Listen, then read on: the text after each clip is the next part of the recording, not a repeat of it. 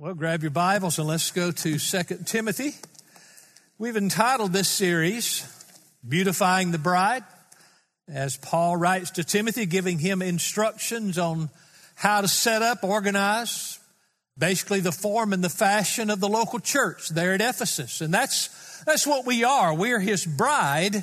And as we honor his word and we are empowered by his spirit, we reflect his beauty. And we'll do that perfectly in heaven one day as his church. But we're to be striving to reflect and glorify him as much as possible in this earthly pilgrimage. This is our time to begin the process. We're that new creation he's now putting together. And by the way, he's going to get rid of the old creation. I keep hearing these people talk about the answer for the world is Christ. Well, that's certainly true. We all agree with that. The answer is the gospel. Well, that's certainly true. But Christ never promised to clean up nations. He never promised to fix countries' problems. He did promise, I will build my church. Now, when there's strong churches, that sloshes over to make strong nations. But when Jesus returns, he's not going to fix America. He's going to do away with America and everything else. Then he's going to rebuild it and make a new heaven and a new earth where righteousness dwells, and all his children will dwell there with him. Okay, so Paul is writing, that's a little mini sermon. I don't know where that came from. Paul is writing to Timothy from prison in Rome. His execution is imminent. And he's given Timothy instruction, but he's spending a lot of energy intertwined here, encouraging Timothy, strengthening Timothy, giving Timothy reasons to not quit and to remain steadfast. And we're going to look at one verse this morning, 2 Timothy chapter 2, verse 8. And I've entitled this exposition, Remember Jesus to Remain Steadfast. That's what he's going to tell Timothy. If you'll remember Jesus, Timothy, that's going to enable you. That's going to strengthen you to remain steadfast. Are you a quitter? Do you think about quitting?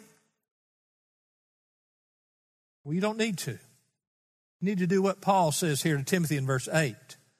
Remember Jesus Christ, risen from the dead, descendant of David, according to my gospel. That's almost humorous when you read those two words, remember Jesus Christ. Of course, Timothy remembers Jesus Christ.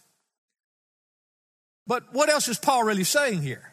Paul knows Timothy remembers Christ. He said, no, Timothy, what I mean is treasure Jesus Christ. Hold to him. Embrace him and all that he is and all that he has done and will do for us, and all that he is in you right now. Look to Jesus, that is. You and I live in a troubled and difficult world, do we not? And trials come and we watch the news and another unbelievably bizarre, strange thing that we said would never happen is happening. People are embracing and celebrating things that I could not even thought of 20 years ago. And so it's a difficult day, and we can become anxious, and we can become worried, and we can become fearful. It's just around the corner where they're going to be high up leadership say that those who hold to Orthodox Christianity and those who preach the Word of God and those who hold to those ancient doctrines of Christianity, they are a menace to society. They're going to say they're detrimental to public health. That's just around the corner. And so these things can trouble us. And by the way, that's basically the cultural context that Timothy finds himself in, because Christianity had been outlawed as a detriment to the well-being of the Roman Empire. And it was no longer legal to be a Christian. And they started by arresting the leader, the Apostle Paul. That's why he's in prison. So Paul knows Timothy's going to face some difficult days also. And we're facing difficult days. And if it's not because of the terrible downgrade that we see in our nation and in our world and our culture.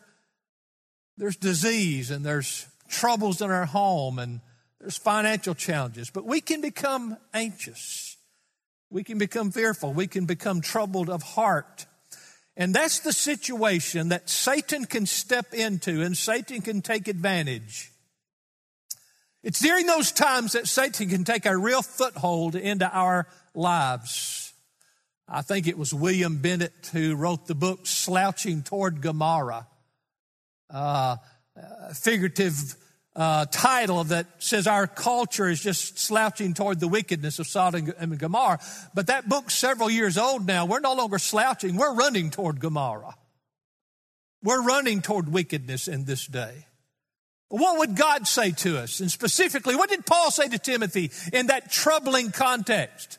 Remember Jesus Christ. There's power in that. Remember Jesus Christ. Let me glean three things out of this text for us this morning as we think about remembering Jesus to remain steadfast.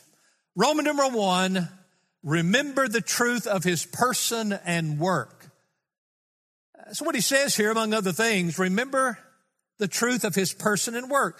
When he says here in verse 8, remember Jesus Christ, risen from the dead, descendant of David, among other things he's saying, his person is that he's human and he's divine. He's descendant of David, but he rose from the dead. He's of God. He is God. God, a very God, the theologians would say. 100% man as if he were not God at all, and 100% God as if he were not man at all. He's the God-man. So Paul is making something of a statement of the doctrine of Christ's person. And then, of course, in his resurrection, that's part of his essential work. So remember Christ in the truth of his person and work. Now, no doubt the phrases here, one of their purposes, as Paul writes to Timothy, is to refute the false doctrine of the day.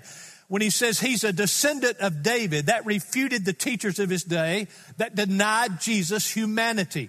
Brothers and sisters, it's very important. You should contemplate.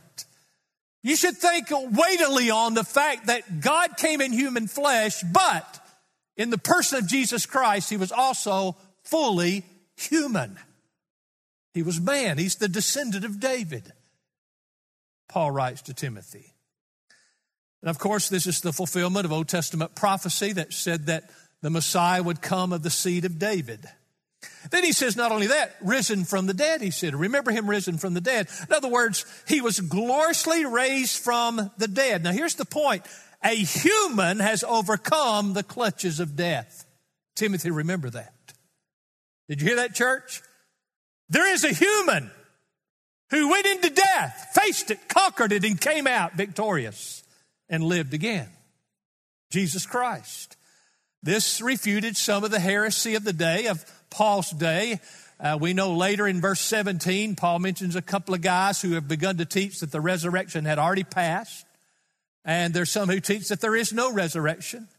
And these same heresies are around today and always have been. Matter of fact, in every age, these false teachings or variations of them abound in society. And I thought about that and I thought, why is that? Well, the Bible says Satan is our enemy. The Bible says Satan is the enemy of all righteousness. Well, the church is the friend of God. We're the family of God. And we're striving in the righteousness of Christ to build a righteous fellowship in the earth. So we're radically contrary to everything Satan's about. He strives, therefore, to weaken our confidence and undermine our strength. He has many schemes. The Bible calls them fiery missiles. He tries to fire at us. But one that he constantly employs against us is to question, if not remove, sound doctrine, sound teaching concerning Jesus Christ, his person and his work. Some will deny the fullness of his humanity. Some will deny the fullness of his deity and his bodily resurrection. And then all points in between. Now I want you to listen to this, and I think this is so applicable to us today, but actually it's been applicable to every generation of Christianity. If Satan cannot get you to outright deny these doctrines, that's the person and work of Christ, he will do something worse. He will teach you to hold these doctrines, but in word only. Satan will say, hold these doctrines, but just in cold formality, but abandon them when it comes to your personal faith and practice and when it comes to your church's corporate faith and practice. Now, that was happening in Paul's day. There were many who called themselves Christians, many who said they were preaching the gospel, and it was nothing but a cold formality, and really their lives and their churches had drifted from the doctrines of the faith. In contrast to that, the Apostle Paul held to the gospel from the core of his being. The gospel fashioned the totality of this apostle's life. It was his only message. It was his only ministry. It informed his motives and it dictated his methods. Now again, contextually for Paul here, Christianity has been deemed illegal. It's been deemed a menace to the Roman Empire, and it's to be stamped out. At least true Christianity was deemed that way. So Paul in verse 9, as we look a little ahead in our text, what we'll do next week, Lord willing, he said, I suffered hardship even to imprisonment as a criminal, but the word of God is not imprisoned. I was considered an outlaw. What I preached was considered an outlawed message, but I didn't change. I accepted the hardship. I didn't alter the message. I didn't adjust the doctrine so that I might fit in with modern Rome. I stayed by the stuff, and I accepted the persecution of the governing authorities. Now, I do not think it a stretch at all that the rejection of Christ's humanity that Paul's dealing with, and he's telling Timothy to be aware of, and the rejection of Christ's deity and his resurrection from the grave that they're dealing with, I don't think it's a stretch at all to assume that this happened in the culture because many who profess to be Christian preachers and many who profess to be Christians felt the pressure of the culture, felt the pressure of the day, and began to decide, hey, you know what? We might want to sidestep, leave behind, not emphasize some of those old doctrines because we could end up in prison with Paul. That's the way these things start. It's central to Satan's strategy to weaken individual believers and weaken local churches, to convince them that, well, maybe you can get by holding to a form of the true doctrine, but in your faith and practice, get along with Rome. Get along with the world. That's what was happening. In 2 Timothy chapter 3, verse 5, Paul, we'll get to this in a few weeks, holding to a form of godliness, although they have denied its power, avoid such men as these. So what does it mean, a form of godliness? I think it's just like Amos faced when he was preaching in Bethel in the Old Testament. They had what the scholars called a Jehovah Baal cult. They hold to the form of Orthodox Jehovah worship, the old religion handed down by Moses, but really they left that for what they were actually involved in, what their hearts were committed to, and they functioned just like sensual, sexually immoral Baal worshipers. So, Paul tells Timothy, I want you to remember the person and work of Jesus Christ. And don't hold to it in formality, hold to it from the heart. Didn't say that in the text, but it's certainly implied in the text. All right, Romans 2. Now, if you're going to remember Jesus and remain steadfast, remember his person and work. Church, let me say this one thing and I'll leave point one. It's vitally important that we faithfully preach these old doctrines. The deity of Christ, the virgin birth of Christ, the substitutionary atonement of Christ, the bodily resurrection of Jesus Christ, the imminent return of Jesus Christ. And salvation is by grace alone, through faith alone, in Christ alone, for the glory of God alone. Romans 2. Now, if you're going to remember Jesus to remain steadfast, not only remember the truth of his person and work, but remember the power and provision Christ has granted to us. Oh, Timothy, remember these things. Now, remember the context. Paul is writing from prison facing execution. Paul ought to know what it is that keeps you going strong when you're facing real trouble for being a faithful Christian witness. I mean, he's right in the middle of it. So he says here in verse 8 again, remember Jesus Christ. And the word remember, the verb here is a imperative, and it's in the present tense, which means it's a command and it's something to continue. Like I've said to you before, I don't think Paul is saying, Timothy, you've backslidden. He's not saying that. He's saying just keep on keeping on, present tense. Keep remembering, Timothy. Stay faithful, stay steadfast. Don't drift away. Don't drift into these false doctrines. Don't compromise because of the threat of Rome. Stay faithful.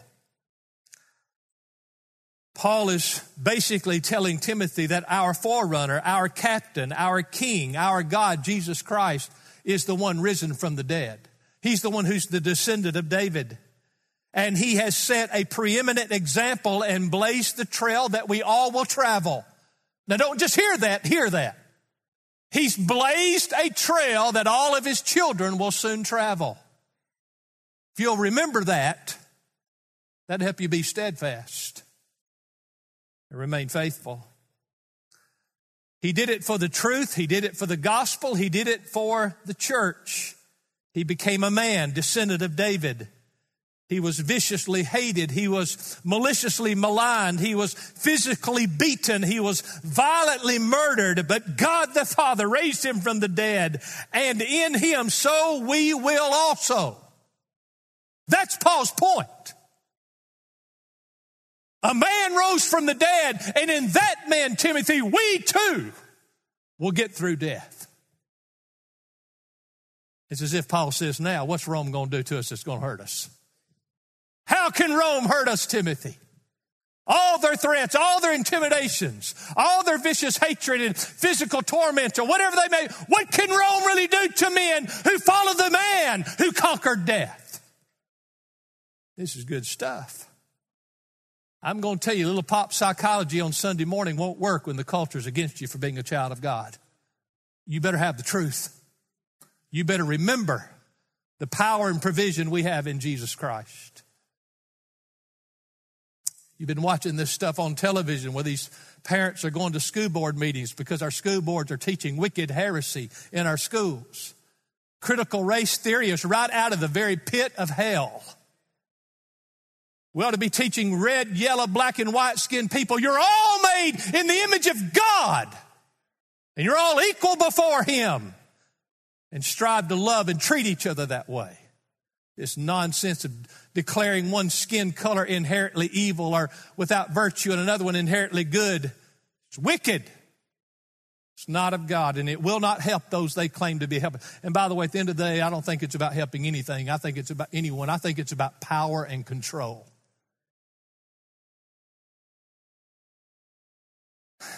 Hebrews 12, 1 through 3 emphasizes this same thing of strengthening and being encouraged to carry on. Therefore, since we have so great a cloud of witnesses surrounding us, let us also lay aside every encumbrance and the sin which so easily entangles us, and let us run with endurance the race that is before us.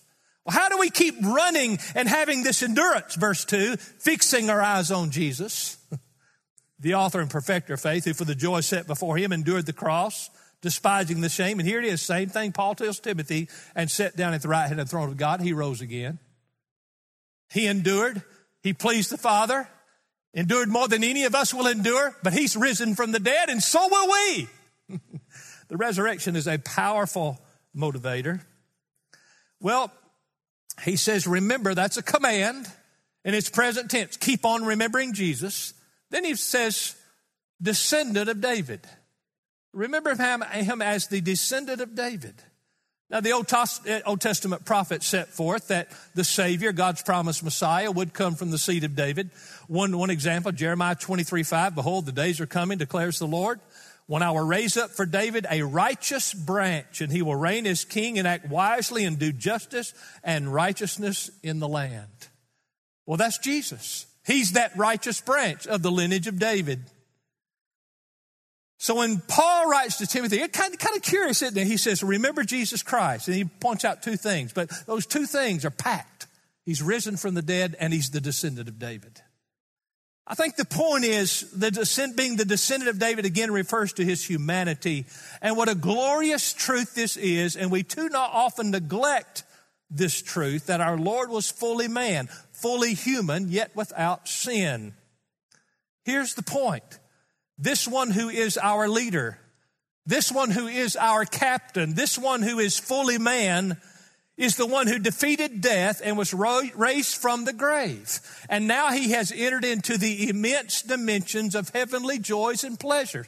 Timothy, that's not a bad deal. Timothy, that'll encourage you if you'll think on that, if you'll remember that. Jesus faced death and tasted death for us all. He kicked death's teeth in, and now death is toothless.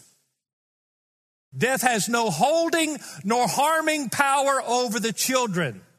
We can face the hardship, we can face the toil, we can face the ridicule, we can endure the physical persecution in this temporal life, because death has no power to define us, death has no power to determine our future, and death cannot deter our pleasures. I have nothing for you but the confidence that our King has gone before us through death, and so will we. This one, Jesus Christ, who became fully human and then conquered all of our enemies, is the one who calms our fears and settles our hearts. The Bible says in Romans 8:29, in this vein of thinking, he's the firstborn among many brethren. That means he's the first of this kind. He's the first fully human who went through death and came out on the other side glorified and settled for all eternity in his glorified state. And he says he's the firstborn among many brethren. That means all of his children are going to be just like him. Hebrews 12:11 says he's not ashamed to call them brothers. He's not ashamed to call you his brothers, because through his vicarious atonement and death for you, he's cleaned you up and given you his own righteousness. What a beautiful thing. So this remembering Jesus that Paul is telling Timothy is like the Hebrews 12:2 phrase, fixing your eyes on Jesus.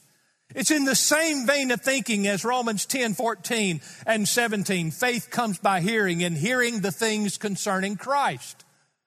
You keep hearing the things concerning Christ, and it helps you to think on Jesus. This may not mean much to you on this Sunday morning if your life's pretty well going okay. They hadn't sent you a memo from work and given you the hoops you've got to jump through to go along with the new company policies that violate the Word of God. You and I may be coming into a tough day to be a Christian. You're going to have to remember Jesus Christ to remain steadfast. So bringing in the balance of biblical teaching here, we remember Jesus, that he was human. He faced the persecution. He endured through it. He was resurrected, and so will we. Hebrews 12, we're to fix our eyes on Jesus. Hebrews 10, we're to keep hearing of Jesus. That builds faith and it builds hope. And we do not have to conform to this world. We do not have to fear what this world thinks of us or may do to us. And we do not even worry if they put us to death. For death has had his teeth kicked in. Death cannot hold me or harm me. In fact, death can only help me. He indeed has been reassigned. Death has been reassigned as my faithful servant who will usher me in to eternal realms of supreme and unending pleasures. Wow. So Timothy, remember Jesus Christ, risen from the dead as a man, the descendant of David. And you are a man, you're human, and you will too. Because we are human, but we're Christ's children. We're not just human beings, though we are. We're not just citizens of earth, though we are Christ's children and those who are of the royal lineage of Jesus Christ.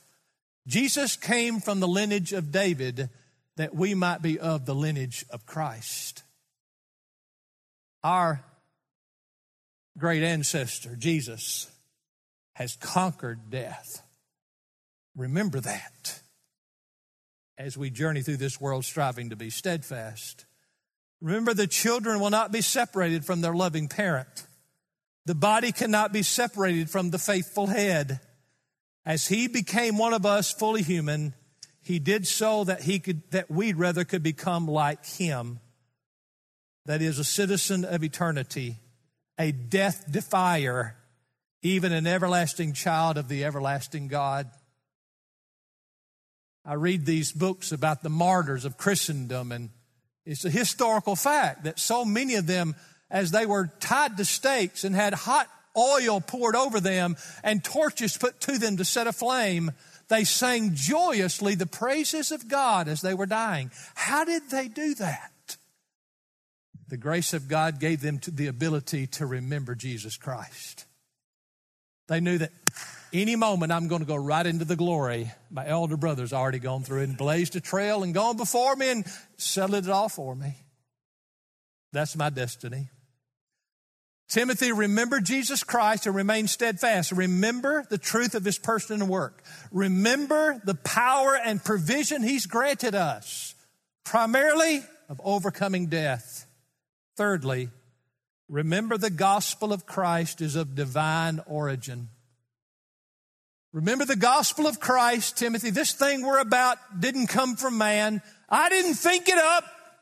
This is God's good news. It's God's gospel. Look at verse 8 there, the last phrase. According to my gospel. What does Paul mean, my gospel? Timothy, this truth I'm laying out here, and the truth you preach, and the truth I taught you to preach, and the truth I preach, the gospel that's got me locked in prison, it came from God, but it's my gospel. Now again, Paul doesn't mean he made it up. In fact, in Romans 1:1, he calls it the gospel of God. Which one is it? Is it Paul's or God's? It's both. Galatians 1:11 and 12, for I would have you know, brethren, that the gospel which was preached by me is not according to man. For I neither received it from man, nor was I taught it, but I received it through a revelation of Jesus Christ. So Paul's point in saying this is my gospel means it's the true gospel. It came from God. It's the one I've held to. Maybe three thoughts here into this phrase, my gospel. First of all, it just means it's the true gospel in contrast to the false gospels spread all over the place in this day. He said, earlier in verse 2 of this chapter, he said, you've heard me preach these things in the presence of many witnesses. You know what my doctrine is. And it's the true doctrine of Christ given by God. And it's in contrast to the false gospels that abound in this day. Secondly, I think Paul means by my gospel, it's personal with me. This is not just a cold form of doctrine on a doctrinal statement in a file stuffed away in a church office somewhere. This is real to me. This Christ has changed me. This gospel has transformed me. It's personal with me. It's my gospel. And by the way, is it your gospel? You can say this with Paul. Is it your gospel? That's the gospel I hold to. And I hold to the Christ of the Gospels. I don't just love the gospel, I love the Christ of the gospel. It's the true gospel, it's personal. And thirdly, it's all I've ever preached. It's synonymous with the life and ministry of the Apostle Paul. Isn't it paradoxical that the gospel is the cause of Paul's imprisonment? He tells us that. He says, I'm God's prisoner. The gospel is the cause of my imprisonment and my soon coming execution. Yet the gospel is the joy and the treasure of my heart and life. And he's heartily commending, yes, even commanding Timothy to remember this Jesus. The gospel of Jesus Christ came to us from God, and it is the true gospel. So, church, hold to the old true gospel. It's God's gospel. Because the old true gospel is the new true gospel. It doesn't change. It can't change. It's God's gospel, so it cannot be improved upon. If you change it, you lose it. All of this that we see in evangelicalism today, where they're massaging and adjusting and manipulating the gospel message so that we might be on better terms with the culture, is nothing more than abandoning the gospel. The old gospel is the only gospel. The old gospel is the new gospel. The new gospel is the old gospel. The gospel of your mother and father, the one that they embraced, is the same gospel you must embrace. The gospel your grandparents loved is the same gospel you must love. The gospel your great-grandparents treasured is the gospel you must treasure, all the way back to the Apostle Paul, all the way back to Christ, and all the way back to the eternal counsel of the Godhead, when they, in infinite wisdom, beauty, and power, conceived the gospel and set it forth. Timothy, I'm locked in prison. I'm in prison for the gospel. I'm in prison for Christ. And Timothy, I can testify to you, because nobody on earth knows this better than me. If you're going to remain steadfast, you got to remember Jesus. Set your eyes on Jesus. Fix your eyes on Jesus. Consider Jesus. Remember Jesus. Listen, church, that's the only thing that'll get you through steadfast to the end. And that's why Paul leaves Timothy with that simple exhortation. Remember Jesus Christ, risen from the dead, the descendant of David, according to my gospel. Remember Jesus Christ.